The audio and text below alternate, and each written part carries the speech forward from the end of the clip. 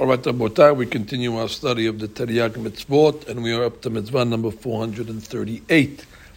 And that is the positive commandment in Parashat Re'eh, that we have an obligation to bring korbanot that we are obligated in or pledged the first regel, the first holiday that passes.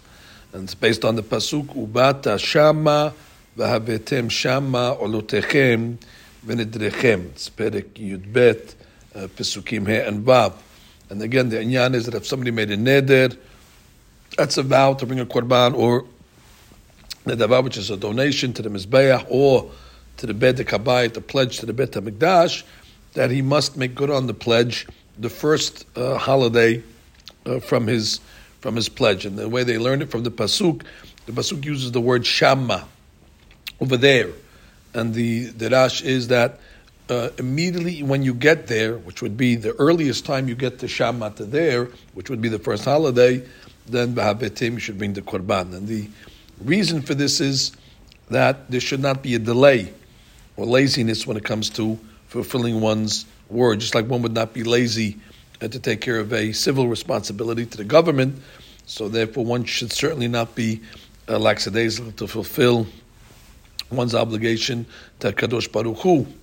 The Torah, however, does not demand you to bring it immediately, because that would be a great burden, and then a person might refrain from making Nidarim and Nidavot in the first place. So he gave him some leeway in the first opportunity when you come to the Beit HaMikdash. This is a positive commandment. There is a negative commandment called Bal Ta'acher, that you're not allowed to delay. And that would not be until 3 regalim pass, then a person would be in contempt of Bal Ta'acher. And that is the mitzvahs noheget of at the time of the Beit HaMikdash. Zman hazeh, and we don't consecrate animals, but if somebody would consecrate an animal, there is no way for him to bring it, and therefore we have no Beit HaMikdash ba'avonotenu, so therefore we would not transgress it. There's another mitzvah that we'll discuss today, the 439th mitzvah, and that is that we're not allowed to bring korbanot outside of the Beit HaMikdash. It's another korban-related mitzvah. It's a negative commandment, Parashat Re'eh. The pasuk is Shamer lecha pen ta'aleh olotecha b'chol makom asher teretz. Yud Bet, Yud Gimal. Again, anytime a person makes a obligation to bring a korban, it must be brought to the Beit HaMikdash in Yerushalayim. And we could do one more mitzvah, and that is the 440th mitzvah, which is actually the positive commandment of the commandment that we just learned.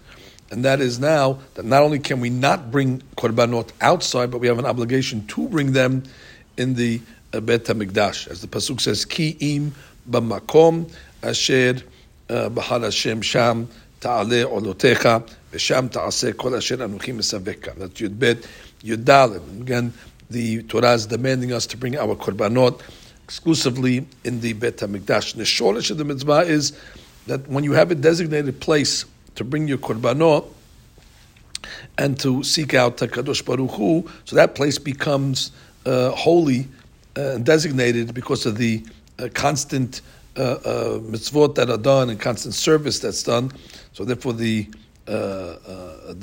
will of Hashem is on that place, and the shefa, and the influence is in that place, and therefore the beracha is found in that place. And therefore when people go there, they will feel a certain fear, and their hearts become softened in order to serve and to remember God, to make teshuvah, and regret the bad that they're involved in. And therefore, if you were able to bring a korban in any place, you would lack that, feeling of, designated place that has these elements. Now, of course, this mitzvah is noheget for male and female alike. It applies in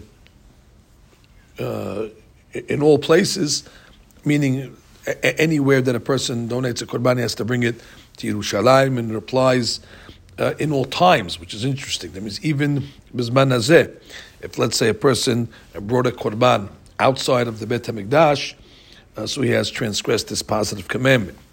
Now, we don't have an obligation, obviously, to bring korbanot in the Beit HaMikdash, because it's hareh, but again, if he did consecrate it and he brought a korban somewhere else, he would be in transgression of this positive commandment to bring the korbanot, dafka, in the place of the Mikdash.